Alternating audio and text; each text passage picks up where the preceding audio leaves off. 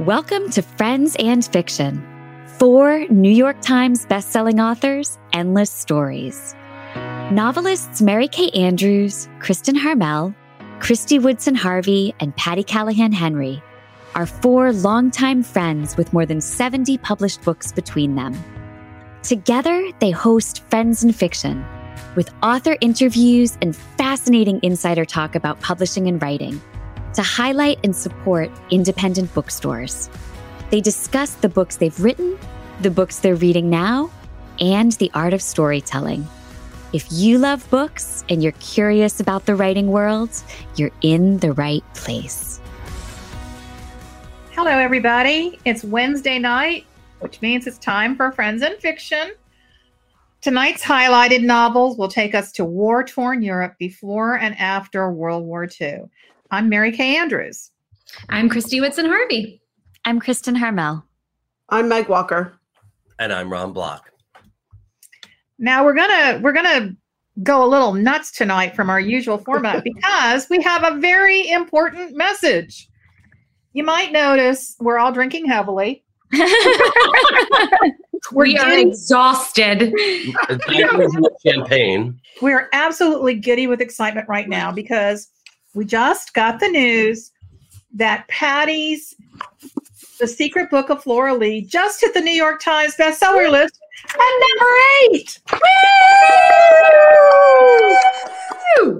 So exciting! Cheers to Patty! Cheers to Patty! Cheers to all of us who have stressed How about it? and panicked. I'm just kidding. Cheers, Patty. You are amazing. Cheers, Patty. I think Patty might be Cheers, able to Patty. sneak away from her event and join us for a second, but Oh, she's here. She says she's backstage. Oh, she's here. Oh. You guys, I'm so excited. I'm in a library. Could it be any more apropos? Oh my gosh. Right? Okay, first of all, I have to say there is no way this would have been near as much fun without you. And nobody could stress as much as y'all have. And I feel like I am celebrating not with you, but like with you. Like you are mine. You guys, this has been such an incredible journey. I am so excited. When they told me, they called right when I was walking to this event. I'm at a history center. And I ran outside and Meg Walker called me. And I couldn't even understand her. I was like, try again. Can you say where you were crying though, Meg? Because I think that's the best part. Yeah, the parking lot of the liquor store. Oh my God, that's the best part. I'm in the parking. So I ran out to the parking lot of this history center and I kind of fell to in a crouch and I was crying and I looked, y'all, and there was a feather in front of me. Oh, No. I just got chills all over. And I picked it up and I put it in my purse and I will keep it forever. And you guys are the best in the whole world. We love you. We're so Love proud. you. Love you. Yeah, we're So thrilled excited. for you. So Wow. thrilled for you. And I'm dying to stay and talk to Martha Hall, and I'm dying to stay and talk to Jenifer, but they're waiting for me out there, and there are 200 people, and please tell them how much I love their books and love them, and I love you guys. And We love you. We We love you I guys. love Cheers. Patty, we love you. Cheers, Celebrate. Sean, thanks for your text. You're the best. Oh, we have Alan tonight, We but have Alan Sean tonight. did text you. Oh, hi, Alan. Sean's in Hamilton. But I just want to say quickly, a huge thanks to the Friends of Fiction community because having been on the Yes. road with Patty for the past 10 days, for the first 10 days of tour, so many people from the Friends of Fiction community showed up, and the book is just soaring at the independence, which has been our mission from the jump. And this would not have happened without this group. Without this group on the screen, but without the group in the wider world out there. So we love you guys, and we are so grateful. And Meg is so right. Meg's been traveling with me for 8 days. I know she's so sad to be home and not be on the road with me. I do miss you. I'll see you tomorrow. I miss you too. I'll see you tomorrow. But Meg, you are right. Friends in Fiction, y'all showed up at every event. You wear your t-shirts. You buy them in multiples. You make us feel like We are the queens and kings. You are the wind beneath our metaphorical and probably literal wings. And you post on the page and now it's time for the Paris daughter. Coming up next. Let's go. I do have to say, that was literally my next thought after like, oh my God, I'm so excited. This is so great. This is the best day ever. And then like 5 minutes later, I was like, okay, time for the Paris daughter. Let's go next. Let's go. Let's go, family. Let's go, family. Let's go. Friends and Fiction family, you are the best of the best. I love you guys. Absolutely. Love you. Love you, Patty. Congratulations. And Meg. Oh. There you are. She'll just be popping in all night. That's I need right. a cliffhanger. Oh, I love it. I love it. What a great day. I mean, it's been so much work and so much time and so much effort and so much support from, like she said, the Friends and Fiction community. It's just been unbelievable. It's kind of like Flora Lee took off. She did. She sure did. Well, like even when we were all in Charleston together and it was like the night before pub, it's like you could feel it, you know, like everybody was just there and everybody was so excited and it was awesome. It's been great. And Patty was here with me in Cleveland last night and, you know, there was no nerves at all. There was no thought about it. There was nothing. She's so good at giving this book talk, y'all. Really She good. is. Unbelievable. I love it because people, you could see them leaning up to listen to her more closely as she tells the story. Lots more events. So go see her if she's coming near you. That's for sure. Check her tour. Yeah, you guys can check Patty's website and check her social media on Instagram and Facebook. And of course, on Friends and Fiction, you can see where she's going to be. She's got a lot more territory to cover. And we got a lot of territory to cover tonight. Yeah, yes. Get rid of the riffraff. Get rid of us. I love you guys. Bye, guys. Good to see y'all. All right, we're going to roll. This is Friends and Fiction. 4 New York Times bestselling authors, including number 8 New York Times assistant bestseller Patty Henry, and the stories that support indie bookstores, authors, and librarians. Tonight, we're welcoming old friends Jenifer Robson and Martha Hall Kelly. Of course, you know that we're here to bring you incredible authors, hot reads, and fascinating interviews, all while supporting independent booksellers. And one way you can help us support indies is to buy from them when and where you can, or visit our own friendsandfictionbookshop.org page, where you can find Jenifer's and Martha's books and books by the 4 of us, including number 8 on this week's New York Times bestseller list, The Secret Book of Flora Lee, at a discount. And speaking of amazing books, like the number 8 bestseller, The Secret Book of Flora Lee, don't forget to join the Friends and Fiction official book club with Brenda and Lisa on their Facebook page. So right now they're reading Coronation Year, and we'll be welcoming tonight's guest, author Jenifer Robson, to discuss the book with them live this coming Monday, May 15th at 7 p.m. So I don't think we've ever done this before, where we have a guest on the show one week and then just a few days later they're on the book club. Yeah. But I think it's going to be great because we'll kind of cover the broad strokes tonight and they'll dig in really deep for anyone who's actually read the entire book on Monday. So make sure to show up for that. Perfect. Yeah. Now you guys have been listening to our Writer's Block podcast, right? The one that drops every Friday on all major podcasting platforms. We'll always post a link to the newest episode on our Facebook page and Instagram feed. On our most recent episode, out now, Ron and Patty talked to Mary Beth Kane about her new novel, The Half Moon. Coming this Friday, May 12th, Ron and Christy will be talking to Laura Hankin about her novel, The Daydreams. So listen, review, subscribe, and share with a friend if you like what you hear. Oh, and I also have to add that Mary Beth Keane episode, Patty talks about The Secret Book of Flora Lee also. It's like a half and half episode. Oh, cool. So if you want to hear a little bit more about that, she goes into a little bit of detail with Ron there too. All right, now without further ado, let's welcome Jenifer Robson. Oh, so Jenifer is the best-selling author of 7 novels set during and after the 2 World Wars, including Somewhere in France, Goodnight from London, and The Gown. She was also a contributor to the acclaimed anthology Fall of Poppies, Stories of Love and the Great War. Born and raised in Peterborough, Ontario, Jenifer studied French literature and modern history as an undergraduate at King's University College at Western University, then attended St. Anthony's College at the University of Oxford, where she obtained her doctorate in British economic and social history. She now lives in Toronto with her husband and children and she shares her home office with Bonnie the sheepdog and her feline companions, Mika, Rachel, and Obi.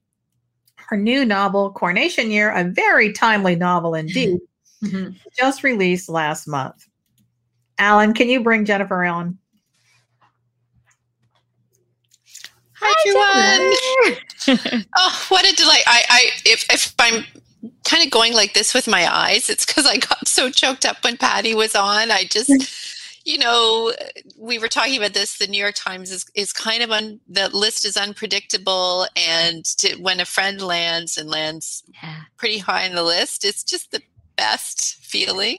Really I'm actually still when a friend lands dangling on the end, we're like, I know. I admit I have my wish for someday. I think, again, I probably will. It'll have to wait until, I published in hardcover.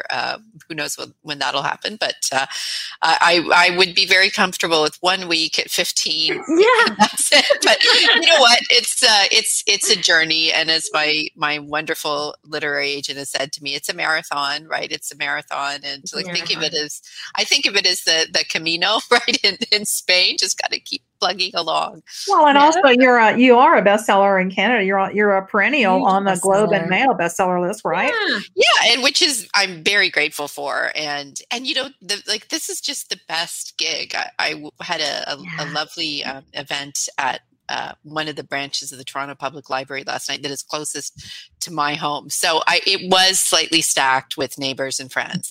But it was a nice big crowd, and people were so lovely, and getting to connect to people, talking about my books, nerding out over history with them. Like there's just no better job. I feel so fortunate. And the friends I've made, like writer friends, are really terrific friends to have. Yeah. Agreed. All right. So the world just witnessed England's first coronation in 70 years. Yeah. For King Charles. I gotta ask everybody, how did everybody celebrate or not? Jen, you go first. So I have a group of wonderful friends. We've been watching these, royal occasions together for the better part of 15 years. And I think the first one we watched together was the royal wedding, Will and Kate. So that's 2011. And then since then, there's been a jubilee. There's been another royal wedding. There's been 2 funerals, and now the coronation. And so I was up. Like my husband thought I was crazy, but I got up at, I think about 3:30, 3:45, and I went over to my friend Jane's house, and we had scones and tea, and then we got some champagne, and it was. I've kind of lived and breathed the 1953 coronation for the last couple of years. So I had the advantage over like non-history nerds in that I knew pretty much what was coming, but there's still a lot of surprises for me. I found I was surprised by how moved I was at certain parts of the proceedings. Yeah. Well, I have to admit, I was blissfully asleep as Charles was being crowned. But I did commemorate the occasion with a nice cuppa in my Jubilee coronation mug on Saturday morning. Christy, what about you? I love that. I have to admit that I did not get up either, but I loved watching everyone's coverage on Instagram and seeing all the pictures and like watching the video clips after. It was really fun. And I do have to say, I've been talking about this on social media, but I have to show y'all because it seemed very appropriate. Because I thought this was cool in July, but now I really think it's cool. So this is British Vogue. This is the July issue. And this is our now Queen Camilla. Yeah. This book she's reading right here is Under the Southern Sky. Isn't that amazing? Oh my gosh. And here's a letter that she wrote to me about it. Oh, did I just? And yeah, it was nuts. So that's I look amazing. like I'm going out on I think my internet's being funky. But anyway, so I went back and looked at that and I was like, whoa, the Queen of England. That is so cool. So I may have prayed more than once that somehow one of my books, my royal books, would find its way into her hands. But maybe they still will. You never know. Maybe I just have to send her one, right? At the very least, you get a very nice thank you note from one of the ladies in waiting, and there you go. You never know; she might be moved to actually read it. But that would be amazing. But you have documentary proof, Christy. This was Vogue. was real bizarre. Like one of the craziest, coolest things that's ever happened. So who knows? Yeah. That is awesome. Well, for me, watching the how do you even follow that, right? Like, oh, well, I mean, the Queen wrote Christy a letter, but I got up and had scones on my couch. So same, pretty much. Yeah. But I got up and had scones on my couch, and there was clotted cream. So I was delighted about that. Turns out World Market sells a pretty decent shelf-stable clotted cream, which now I will be buying in bulk in the future because clotted cream is delicious. And I texted a whole bunch with my mom, who is also a little bit of a royal watcher. So we commented on all the fashion and where people were sitting and Feathergate blocking Harry. And, it was an interesting and enjoyable morning. And I appreciated that later in the day, there were Kentucky Derby hats too. So it was just a day full of fascinators. It was such an interesting day. And I think clotted cream trumps like pretty much anything. So I think that your story did win. I mean, it really, I hate to say, but I mean, in comparison to getting a letter from the Queen, clotted cream really does obviously come out ahead. I have to disagree with you. I don't think clotted cream trumps a lovely mint julep. Oh, that's true. That's true. Yes. All right. Now enough about us. Let's dive into coronation here. Jenifer, tell us the elevator pitch. Now we know this novel is about way more than just the Queen's coronation, right? Yeah. I've had some people write to me and say, I thought it was going to be about the Queen. And I bite my tongue, refrain from saying, well, there's this handy thing called the synopsis that's on the back of the book. And I can understand that. I mean, it makes for a really striking cover, but the Queen she is a character in the novel, very much a secondary one. There are three main characters whose point of view the novel kind of moves between. But then I would argue there's a fourth central character, which is the Blue Lion Hotel, which is the setting for most of the book. And it's a historic hotel founded in 1560 by the direct ancestor of one of my central characters, Edie Howard. And she's the last of the Howards. She's doing her best to keep this hotel open. It's kind of lurched from minor crisis to minor crisis through the centuries, and there's never been enough money to keep it in a really up-to-date state. And she's, especially since the war, she's really struggled to find guests and keep it open. And it's not just because it's her family business that she wants to keep it open. There are her employees to think of who lose their jobs and homes if she has to sell up or close.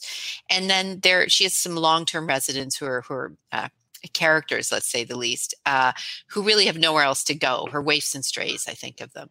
And so we meet Edie, and then we meet two other characters who've come to London to document the coronation. And the first of them is Stella Donati, who, if anyone happened to read my previous book, Our Darkest Night, Stella was a character in that. And I wanted to know what happened to her after the war.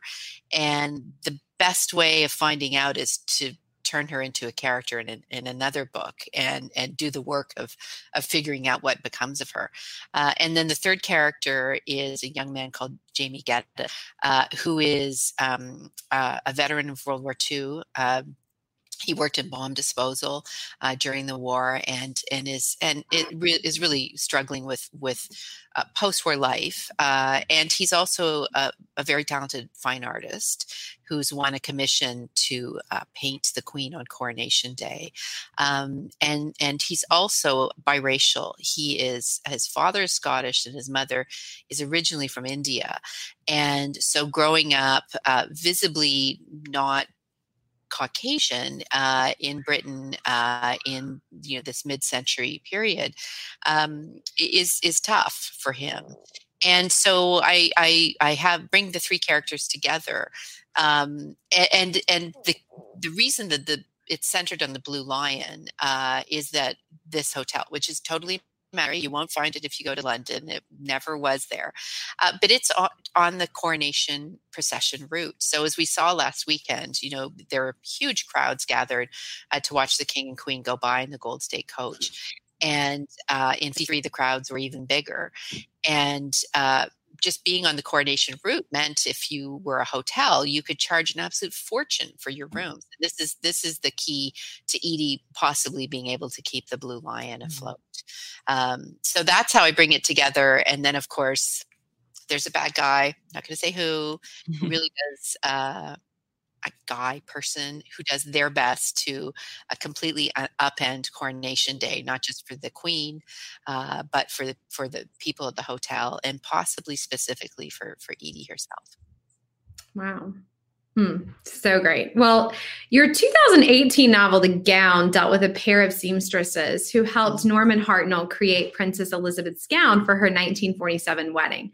And now you've transported us to 1953 London in the run-up to the new Queen's coronation, as you mentioned. Did you have this progression in mind when you finished The Gown? Very faintly, I did. I always knew I wanted to come back to London and see what had happened farther into the post-war period. 1947, when The Gown is set, it's still a really bleak time. People were struggling in the post-war period. There were still so many shortages. Everything was rationed. Anything that you wanted was either rationed or just unavailable in the shops. Whereas, here in North America, life was back to normal pretty quickly in the post-war period. But in Europe, people struggled for many years. And so I had a little excursion along the way to Italy in World War II. That was a book I just had to write. I couldn't kind of postpone it. But then I came back to England, and I thought, well, what was life like for ordinary people in 1953? Not for the royal family. Again, I just think there's so much written about them. I didn't feel there's anything I could personally add to their story. But I did think that the contrast between them, at one point on Saturday, the Archbishop of Canterbury referred to the king's exalted state. And I take that with a grain of salt, even though as a Canadian, the king is the head of state for us here. But I do think they occupy this exalted position that is so far from where the rest of us live. The contrast between that, between them and the rest of us is so acute. It bears looking at. And especially in 1993, where, class differences were even more pronounced. And I wanted to know, I started with this premise of what was it like to stand in the street on June 2nd, 1953, and watch the Queen go by in the gold state coat. And this person who'd be almost like of another, living in another dimension, really. So distant, but yet she's there. She's almost close enough so you could reach out and touch her. And what was that like? And could it affect your life? And then from there, I had all sorts of ideas of how could it affect an ordinary person. And I ended up landing on the idea of a hotel, because let's face it, hotels are catnip for writers. I mean, it's just such a great setting. So many interesting things happen. And then you can kind of force people into proximity who wouldn't necessarily otherwise meet, which is also, again, a very handy kind of in your, your bucket of tools for the writer. That's, forced proximity, putting people together from different walks of life, all of that. And the temporary nature of it is also really fun to explore.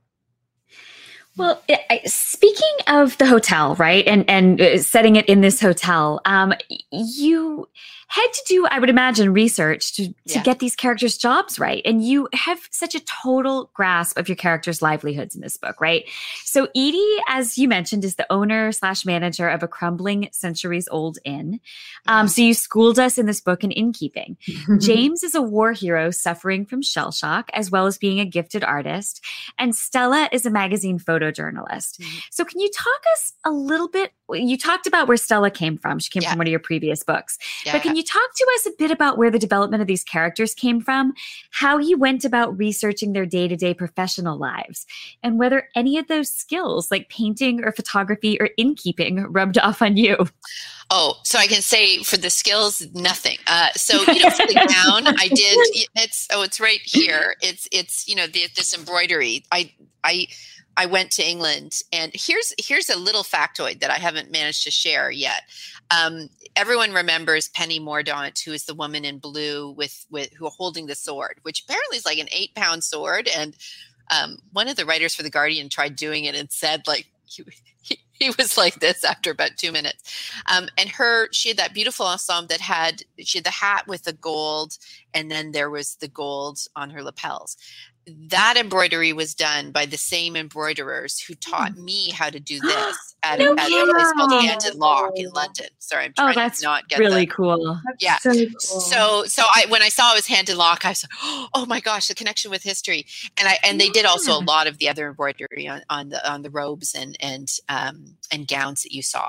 But for this, I didn't think, gosh, I think I need to go and do an apprenticeship at a hotel. Although I have had some crazy ideas in the past about things I need to do in order to get the research right. And then my editor usually says, Jen, nobody expects you to go and do, an apprenticeship in embroidery. Like a one-day workshop is more than enough. With the hotels, you know what I did? I found all sorts of interesting hotel management guides from the period that were really informative and interesting. And then I talked to people who do that work today.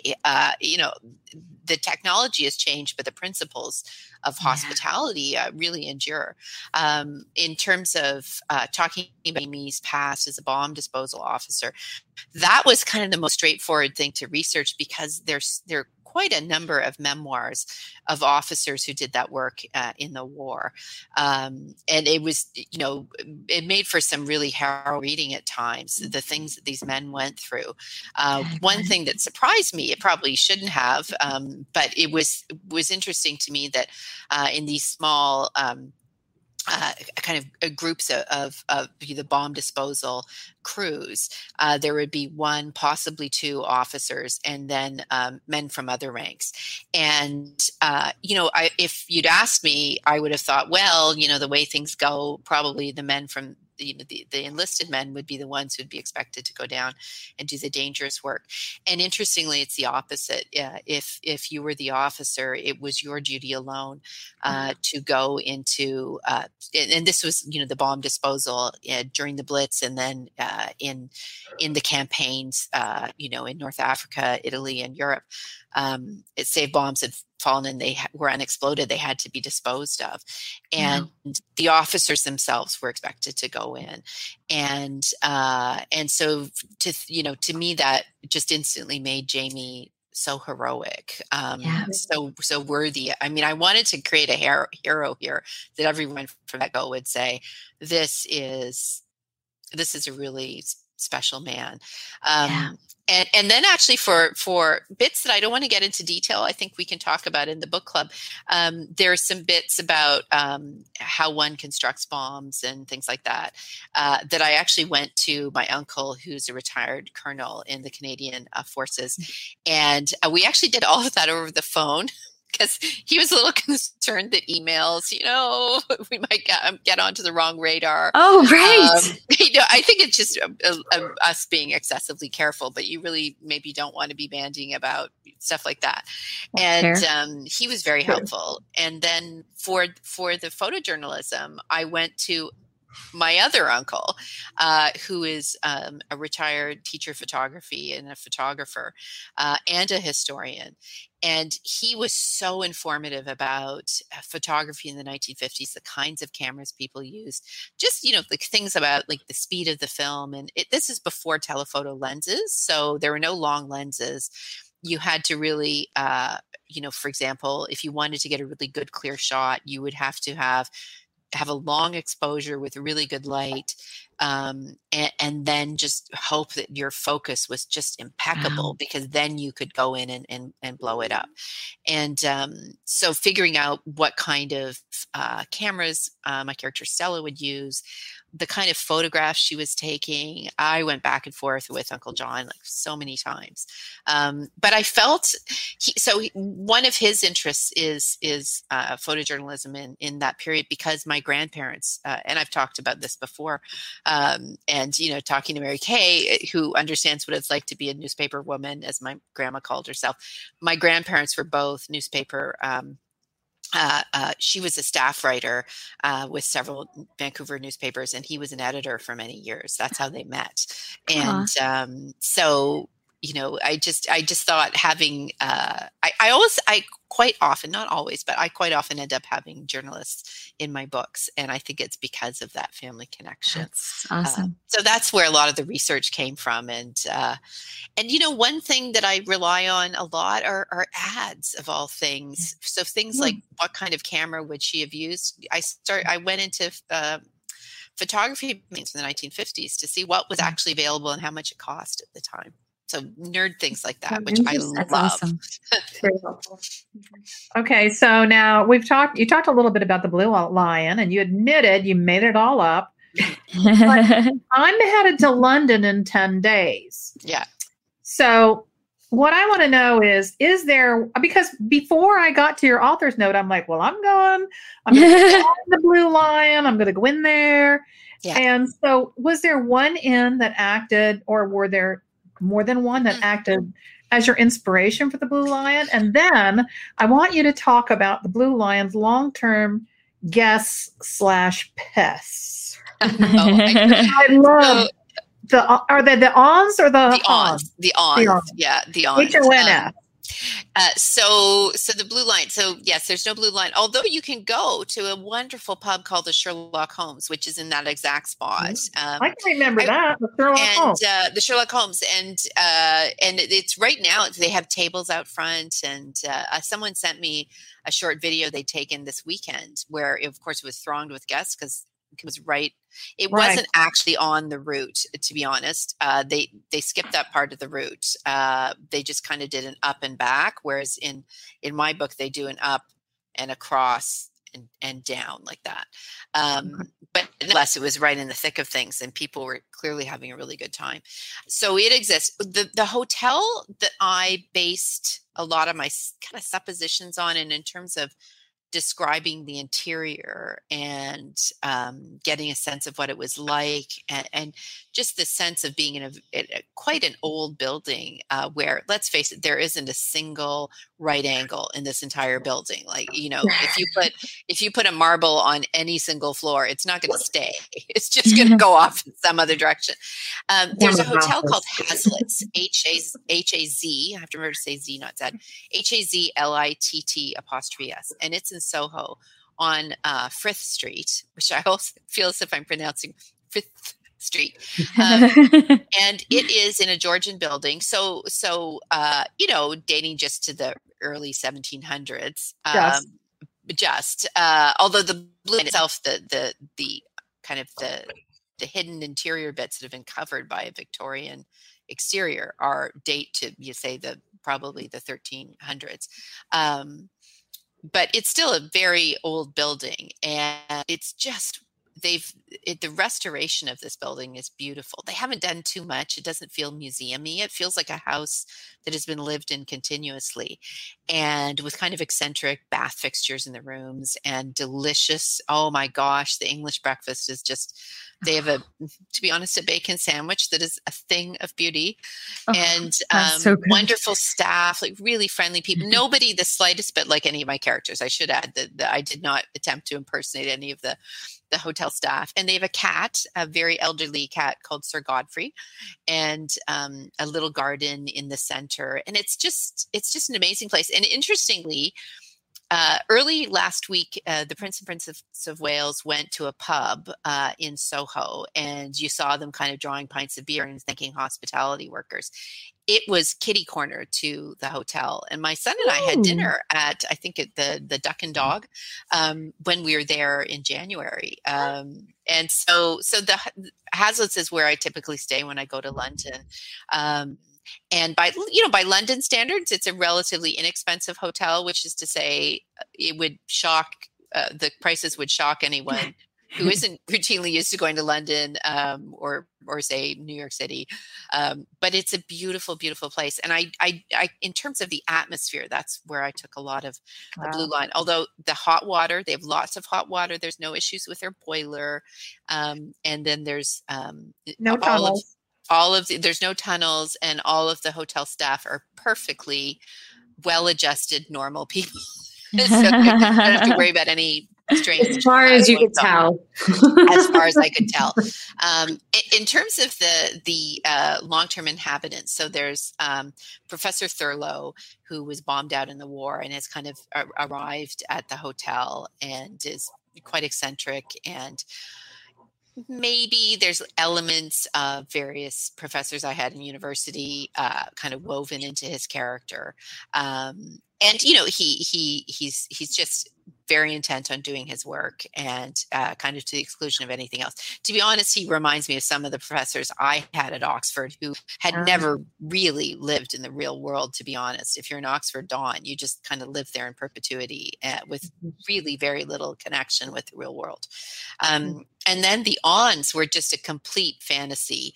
And I just imagined they just came to me kind of one day, these sisters who had been effectively tossed out on their ear when their father died unexpectedly back in the 1920s. And their cousin, I think they call him, horrible cousin Dominic. And he tossed them out, kind of didn't pay any attention to the will of their father.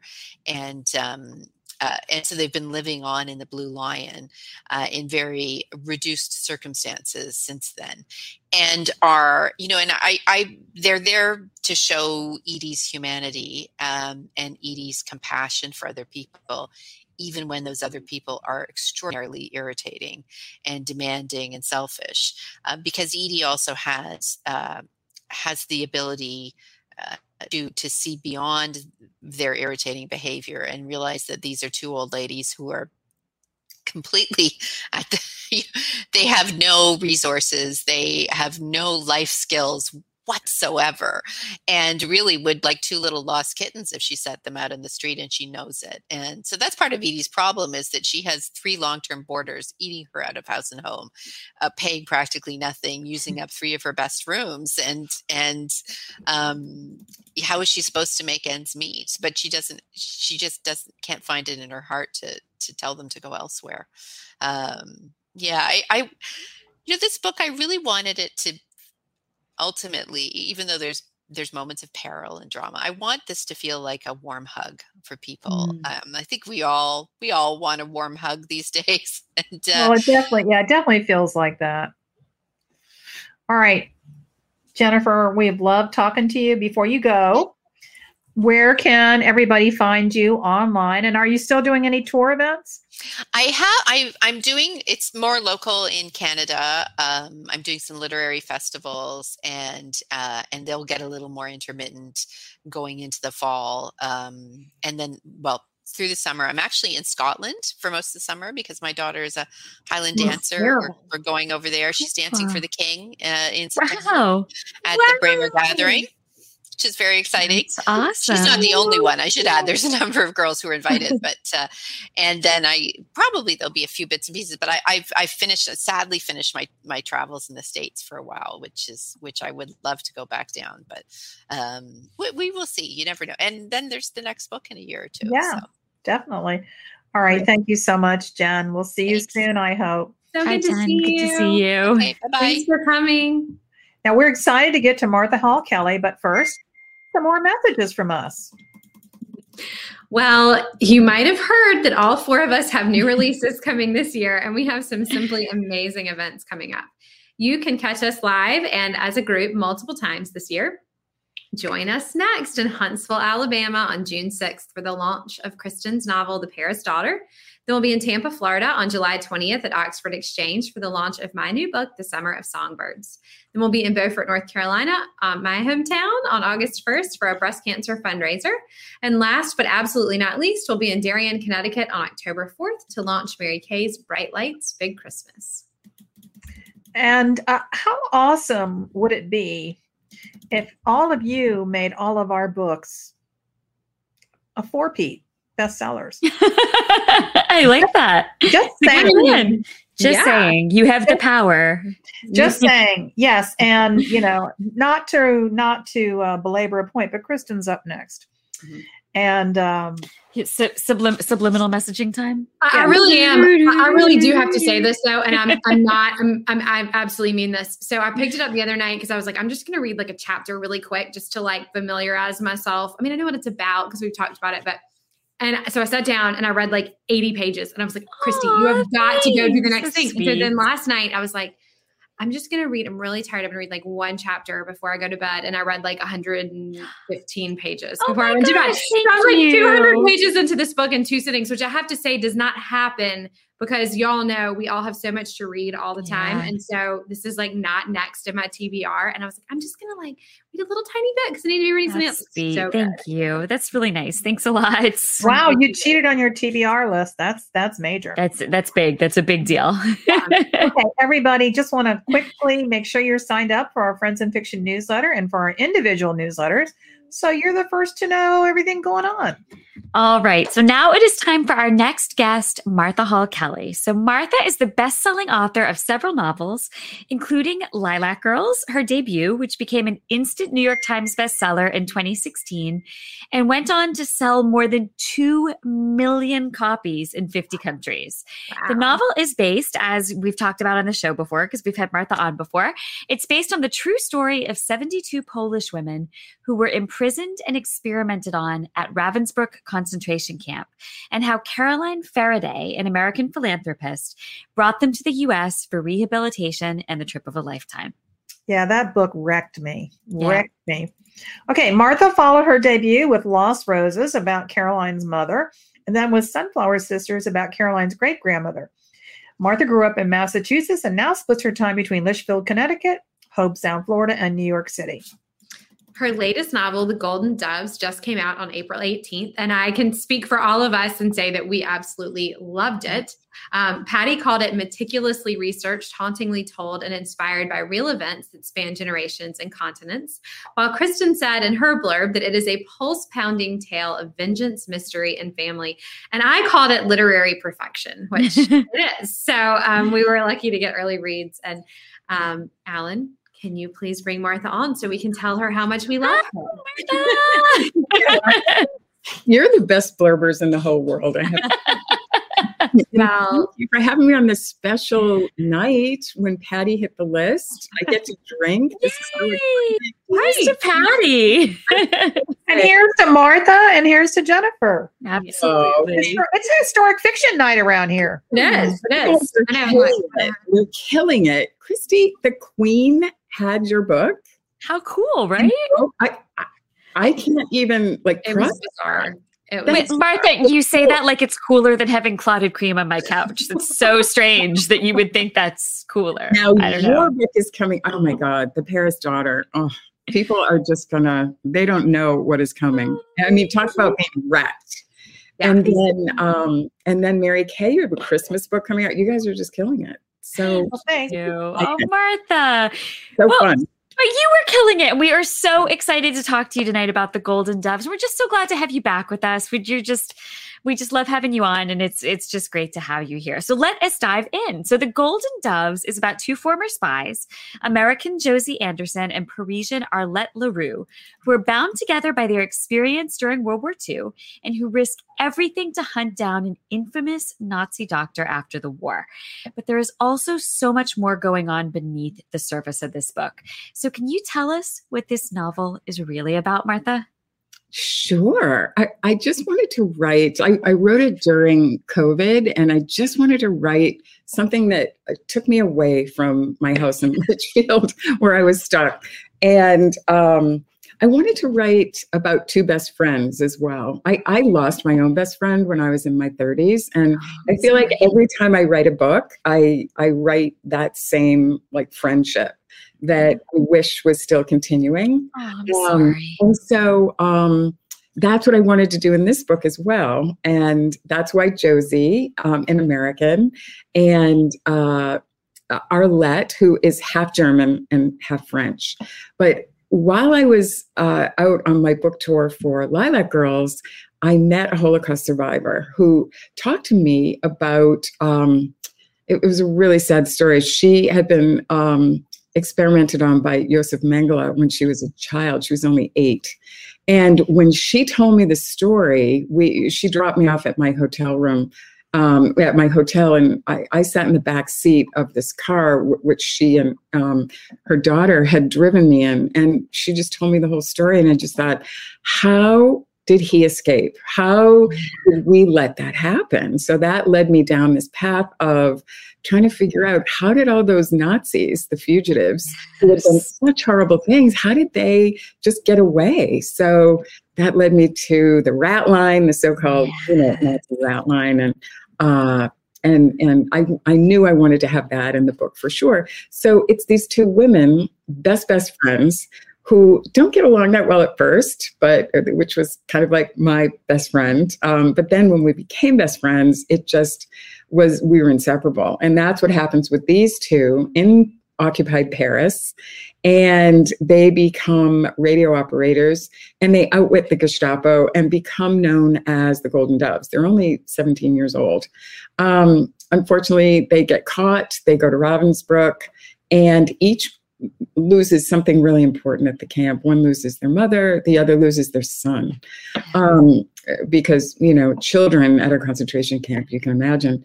So the story actually starts 8 years later in Fort Bliss, Texas. And Josie, the American, is back at Fort Bliss vetting German scientists who are coming to the country. And it's her job to kind of make sure these guys come over and haven't done anything too horrible, former Nazis. But she's looking for this terrible doctor that did terrible things to them at the camp.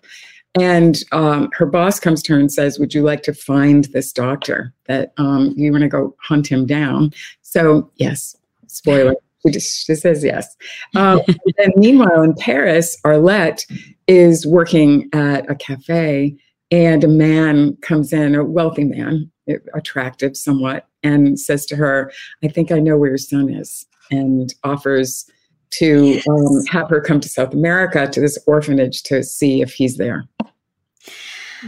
Which is so compelling. I thought that was just one of the threads of the book that just pulled me through. And I wanted to find her son so much. It was such an important thing to me throughout the book.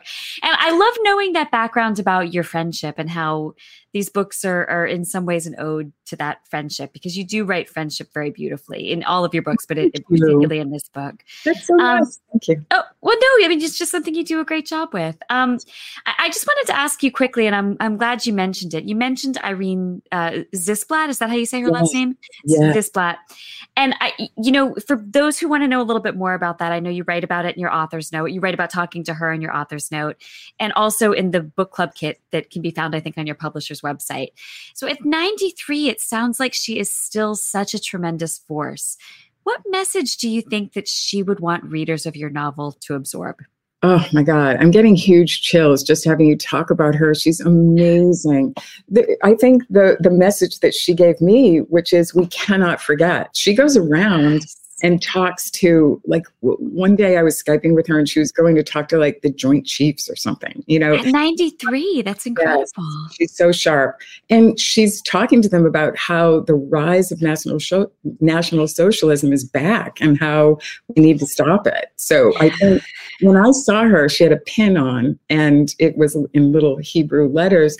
And I said, oh, that's a beautiful pin. And she took it off and pinned it on me and said, this means never forget, always remember. And she said, you need to go do a mitzvah, which I had to look that up because I'm not Jewish, but it means, go do something good. So I think that is the message that she would want me to give. I think you've done it. I think right. Thank you, Christy. Yeah. I can tell Irene, mission accomplished. Yes, exactly. Martha, you mentioned the rat lines, and I know that you traveled to northern Italy and Rome to understand the Nazi rat line. Would you talk to those? I mean, there will be some people who haven't read it yet. We want them to talk to us about that. And how, it seems like you have such a sense of bringing justice to criminals. Would you talk about that, even if justice is long delayed? Mary Kate, that's such a good question. That is exactly what was happening with this book. I felt like there was such an injustice done that all these guys just got away. And once I dug into it, I just got more and more angry with the whole situation, even though this happened at the end of World War II. And what I found out was that the Catholic Church helped these men come across the border and come down through Italy and stay at monasteries dressed as monks oftentimes. It was like safe houses. And there was a man named Bishop Udall, and he was at the Vatican.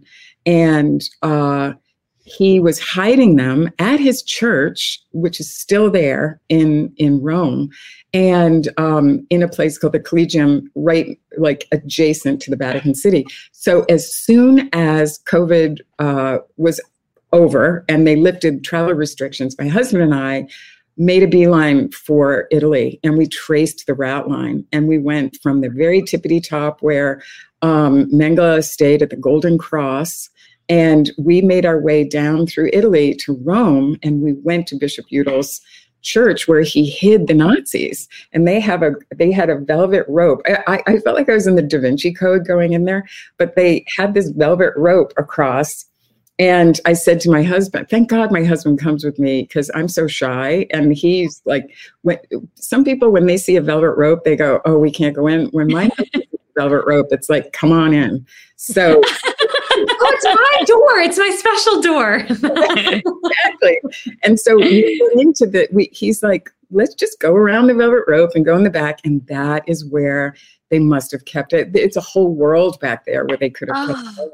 And then we went to the Vatican, more velvet rope, and we saw, the Pope was there. We couldn't go into the Vatican because high security. And my husband said, look, there's people lining up over there. Let's go get in that line because I think they're bringing them in. And they were bringing them into the German cemetery.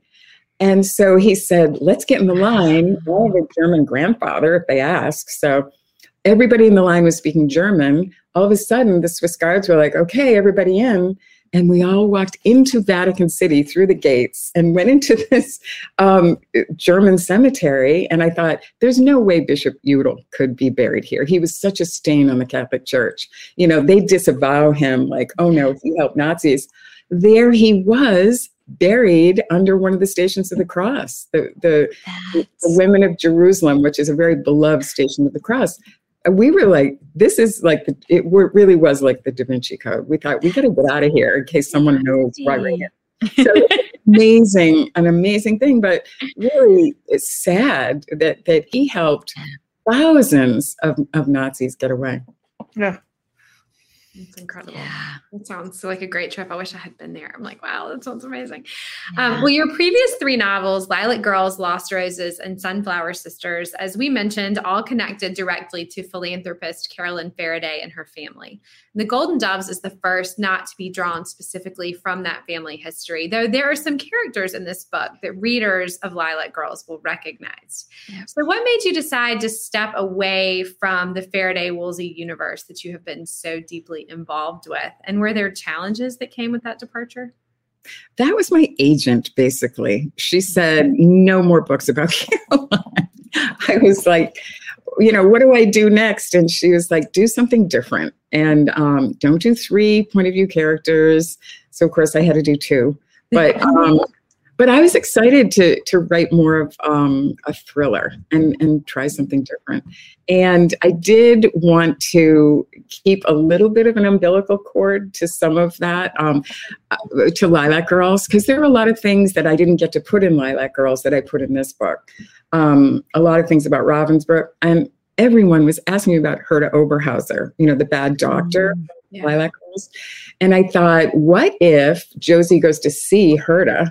And, Herta was in Landsberg prison. And I thought that would be that was a really fun thing to write. So I always figure if it's fun to write, it'll be fun for people to read. So I peppered in a couple of Lilac Girls people. I love that. Just because you could.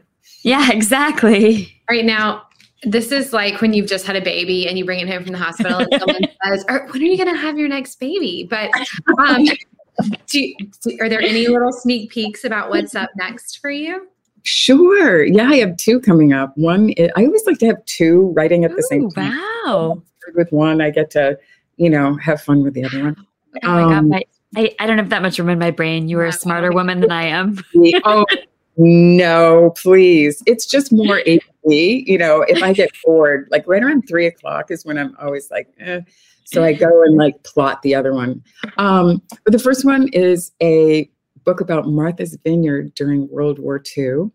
And my mother, my family came to Martha's Vineyard in 1891, and my mom grew up there. And she used to talk about their boys who trained on Martha's Vineyard, because there's cliffs there, and they were training for Normandy. They were scaling the cliffs.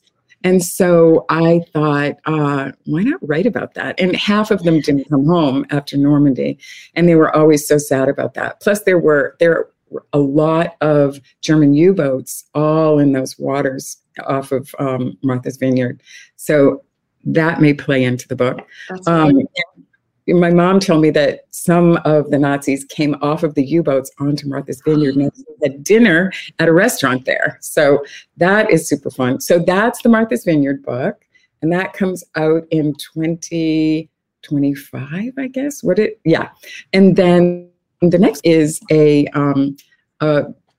true story that takes place not at Ravensbrück, but very close by. So, and it's already like giving me a lot of heartbreak. But it's so fun to research the true story. That's amazing. Yeah. Okay, we're going to on here. Yeah, your energy is intimidating to me. I feel bad about myself. Because wait, you guys put on a show every Wednesday. I don't know how you guys do it. Honestly. Mary Kay Andrews has the most energy of anyone I've ever met. I say that all the time. It's so inspiring. Mm-hmm. Amazing. Not true at all. Okay, well, we're getting close to finishing up, but we've got a couple. We haven't taken live questions in a while, and seems like E. Cohen wants to know what you read for pleasure, Martha. Oh my God, E. Cohen, how nice of you. It's funny. I did an event at RJ Julia, which is the best place in the whole entire universe to do an event. And they offer the author one book which is such a nice thing. Yeah, and I panicked, and I chose, not panicked, but I chose Lessons in Chemistry because everyone's talking about it, and it's, going to be a movie. I wanted to read it. And so I just started Lessons in Chemistry. Yeah. Other than that, it's submarine books. So you do not want to hear it. Okay. Name one submarine book that you're reading. Oh, God. Oh, I don't even know the names of them. They're so boring. They're just like, one of them is from like the U.S. military, and it's all the boats that were downed by U-boats in the United States. So I'm going through all of them. I know. It's basically like name one submarine boat you're not reading, probably, right? like you're reading them all. One called Operation Drumbeat that actually reads like fiction a little bit. It's about all the U-boats and what they were doing. I've been watching a lot of movies about U-boats too. That's really cool. Yeah, like Dust Boat. Oh, that's awesome. That doesn't sound like bedtime reading. No, it's like nightmare reading. Yeah. Oh my goodness. Claustrophobic at all. It's like the worst. Oh, oh my goodness. Well, Martha, we have lots of people writing in saying, Susie Baldwin says, I love all your books. Maria Lewis saying, can't wait to meet you on June 4th. You must have an appearance that she's going to. And Sharon Person saying, I've read Golden Doves and it is fantastic. So Martha, before you go, we would love to ask you, where can our viewers find you on the road and online in the coming weeks? Oh, actually, I'm going to LA tomorrow on the 13th for Mother's Day weekend. Oh, fun. My daughter and I are back on the road. We did a pre-launch little Facebook Live together that we had so much fun doing. So we're going to do an event in LA on the 13th, and then I'm back to Connecticut, to Bethlehem, to Caroline's house on June 4th, which is it's already almost sold out. If people want to go, they have to hurry because the tours, it's just, people go there to pay homage to Caroline. It's going to be huge. Wow. So that's going to be fun. Well, With all the lilac. fantastic. Oh, Yeah. great. And Martha, people can find you. Is it marthahallkelly.com? Is that your website? Yeah. Okay, marthahallkelly.com. Perfect. Well, everybody out there, we hope you will pick up Martha's book. It was great. It comes endorsed by the full Friends and Fiction crew. I think we've all read it. We all loved it. And Martha, thank you so much for being with us tonight. It was such a pleasure to see you. Thanks for having me. Love it. Okay, so you can find all of our back episodes of Friends and Fiction on YouTube. And we will be right back here next week with the authors of 2 wildly different and entertaining novels. Food Network winner, TikTok sensation, and New York Times bestselling author Abby Jimenez will join us to discuss her sparkling new rom-com, Yours Truly. And #1 New York Times bestselling fantasy phenom, Rebecca Kwong, will be here to discuss her contemporary literary thriller, Yellowface. We have such a fun episode in store for you. So we'll see you next week. Cheers again, Patty. Woo! Here we are. We're back. We're back. Well, that was a great show. I don't know. Are we, you know what? Let's stick around for just a minute and have a little other celebration for Patty, right? Like Let's we're here, do it. we're on the Yeah. after show. Yes. Yes. No, I thought that was such a great show, though, and there were such great guests, and it was just so interesting to hear about these different facets of history, and great writers, and we get to do this. It's great. And it's so fun to hear about the true stories behind these novels that we read that sweep us off our feet with these characters, but that are really grounded in history that still applies today. I mean, it applies in terms of the politics of today when we're talking about Martha, and it applies in terms of the coronation we just saw this weekend in terms of Jenifer. So yeah, I keep thinking about how serendipitous the timing was for Jennifer's book. Timing. Yes, absolutely. Timing. Yeah, I know. I wanted to ask her about that. We just didn't have time, but it's like, it's unbelievable how that all kind of lined up because, obviously, like for people who might not understand publishing schedules, this book was in the works long before. I mean, Jenifer had no way of knowing that Queen Elizabeth was going to pass away or any of this was going to be happening. So it's pretty incredible. Yeah. To line up, I mean, less than a month away, like for or did she? What a good book. Good book.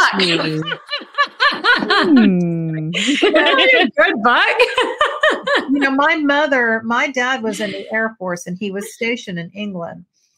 And my mom and my older sister were in London during the coronation. I don't think my mother never talked about seeing the coronation, but she talked about my sister had a coronation baby buggy. And she had, coronation souvenirs. So, that's kind of a touchstone for me. So I'm definitely, when I'm in London in 2 weeks, I'm going to go check out Hazlitt's in Soho. Got to. For sure. And that'll be such an exciting time to be in London right on the heels of the coronation. I bet there'll still be like a little buzz of energy from that. So it's going to be great. I'm jealous. Souvenirs. Maybe like a fascinator, kind of like custom made for me or, just something small like that. Well, you know how crafty I am. Maybe I'll make you one. Ooh. Fantastic. Well, you loved your wedding veil so much that I sent you. Turnabout is fair play, right? I have to tell everybody, we had been plotting how we were going to celebrate Patty's debut on the list because we all knew it was going to happen, right? Yeah. And we decided we would just manifest the shit out of it. Yep. So Christy had champagne sent, right? Mm-hmm. To Patty is in Lancaster, Pennsylvania tonight. And So Christy, talk to what you had to do to get that champagne there. Oh, it was hilarious. Well, I found out that Instacart now, it makes sense now, but there were all these like really simple ways that we were like, oh, we can get champagne. And it just was not working out. And I texted them finally. I was like, you guys, spent like an hour. I've called like every store I can think of. I've done Instacart. I've done this. There's this thing called Mini Bar. I've like signed up for these services I didn't even have. And I get to the end and they're like, we don't deliver here. I've called all these stores. I've tried to find somebody to go get it. Like, I just don't know what to do. And as soon as I texted them, I was like, I'm just going to go on wine.com. It's in like 2 days. I'm sure they can't get it there. And they were like, overnight delivery. And I was like, cool. So that's now I won't get back. But so hopefully Patty will have some good champagne from all of us waiting when she gets home. And we've started without her, clearly. Obviously. It really is, though. I mean, it really is like it's like we all have. Yeah. I was going to say, it's not so much that we started without her as counting Ron and Meg, like 5/6 of the person who hit the list have already started drinking. Patty's just the final sixth of the like. I think we were as worried about her and as invested in her as we would in our own books. I mean, it's beautiful how we've all morphed into one person. we were all laughing because it was like right before we knew the list was going to come out. Kristen's like, I'm taking her to the trampoline park. And I was like, Will and I are going on a bike ride. And Mary Kay's like, I'm going to get my nails done. And Meg was like, I'm going to the liquor store. But we all had to distract ourselves. We were like, oh my gosh, we have to go do something. And little Will kept looking at me and was like, Mom, it's not your book. And I was like, I know, but kind of is. It is also. Yes, exactly. That's right. We all had sympathy labor pains. And I think since we've been doing this show for 3 years, we've gone through these cycles like 3 times of how while we're writing it, it's like, oh my God, this book sucks. Yeah. Or, oh my God, I don't have an idea for the next book. Yeah. Yeah. Then no one's going to buy it. No one's going to like it. Well, and we've gone through, some of us have gone, including myself, including Patty, we've gone through the heartbreak of putting your heart and soul into a book and then having it not hit the list, which really hurts. So like, I think we wanted it for her even more because of that, because it was so deserved and we knew how hard she'd worked and how much she'd put into it. And it just, me too. It is. It's really hard when you have worked, and it's so, I mean, oh my gosh, it's so, there's so much that you can't predict and you can have the best numbers in the world as you know, Kristen, and they don't pick you, they don't pick you, and it's really hard. So anyway, we're really proud of her, but we are. Let's all go call her. Yes. I think she's probably still signing books. She probably is. Probably. Weeping and laughing through it or something, right? And Meg has been with her for the past 10 days. And so Meg is she's been living it every day. So, and Meg's texting. She told y'all, sadly, she's had no champagne yet. Well, she has some waiting for her. It was delivered yesterday. I can confirm. Signature. Since she's in Lancaster, PA, Christy had a horse and buggy deliver it to her aunt's house where she's staying. Yeah. Well, guys, what a night. I think we all feel emotionally and physically exhausted. Like today felt like the longest Wednesday in the history of Wednesdays as we waited for that New York Times news to come in. I'm exhausted. Yeah, me too. I'm like, it wasn't even my book. I told them I got 14 pages of editing done. And just so everyone knows, like, I need to get at least 50 to 75 a day done. I got 14 because I would do like one page and then I'd be like, wonder what's like, what, I don't know what I was looking at to see what was going on with Patty's book, but something. Yeah. I was refreshing and checking and things that had nothing to do with anything, just hoping for some like predictive value or something. Yeah. I don't know. I I didn't want to mention this, but I did stress clean my fridge. That's amazing. I stress ate Doritos. So you did a better stress thing than I did. Could you come over and stress clean my fridge the next time you're feeling like you need to burn off some anxiety? Yeah, the number of bottles of salad dressing we have in our fridge Yeah, same. It's I know just, things are bad when I start cleaning my house. it's disturbing how many bottles of salad dressing. Yes. Our problem is pickles and olives. We have like a whole shelf of like pickles and olives like shoved in the back, and I love those things. I don't know why we don't eat them when we open the jars. But... Well, I will tell you that while I was stress cleaning, I did throw out a jar. I hope my husband mostly watches. He's down in the Keys fishing. I hope he's not watching the after show, because I did throw out a jar of pickled herring I found. Ooh. Yeah, that sounds disgusting. I'm glad. Yeah, I actually tomorrow's trash day, so we put out the trash on Wednesday nights, and so I was just putting the trash can out, and I went through I was like, I wonder what's in here. I went through like the drawer where we keep the cheese and the meat, and there was definitely some stuff that I was like, that looks like a science project. That's just not there anymore. So yeah, get it. Okay, well, we've gone from the sublime to the disgusting. So I think it's time for us to sign off. Good night, everybody. Good night, everybody. Good night. Congratulations, Patty. Bye. Good night, everyone. Thank you for tuning in.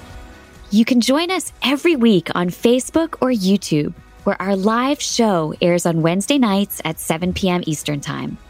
Also, subscribe to our podcast and follow us on Instagram. We're so glad you're here.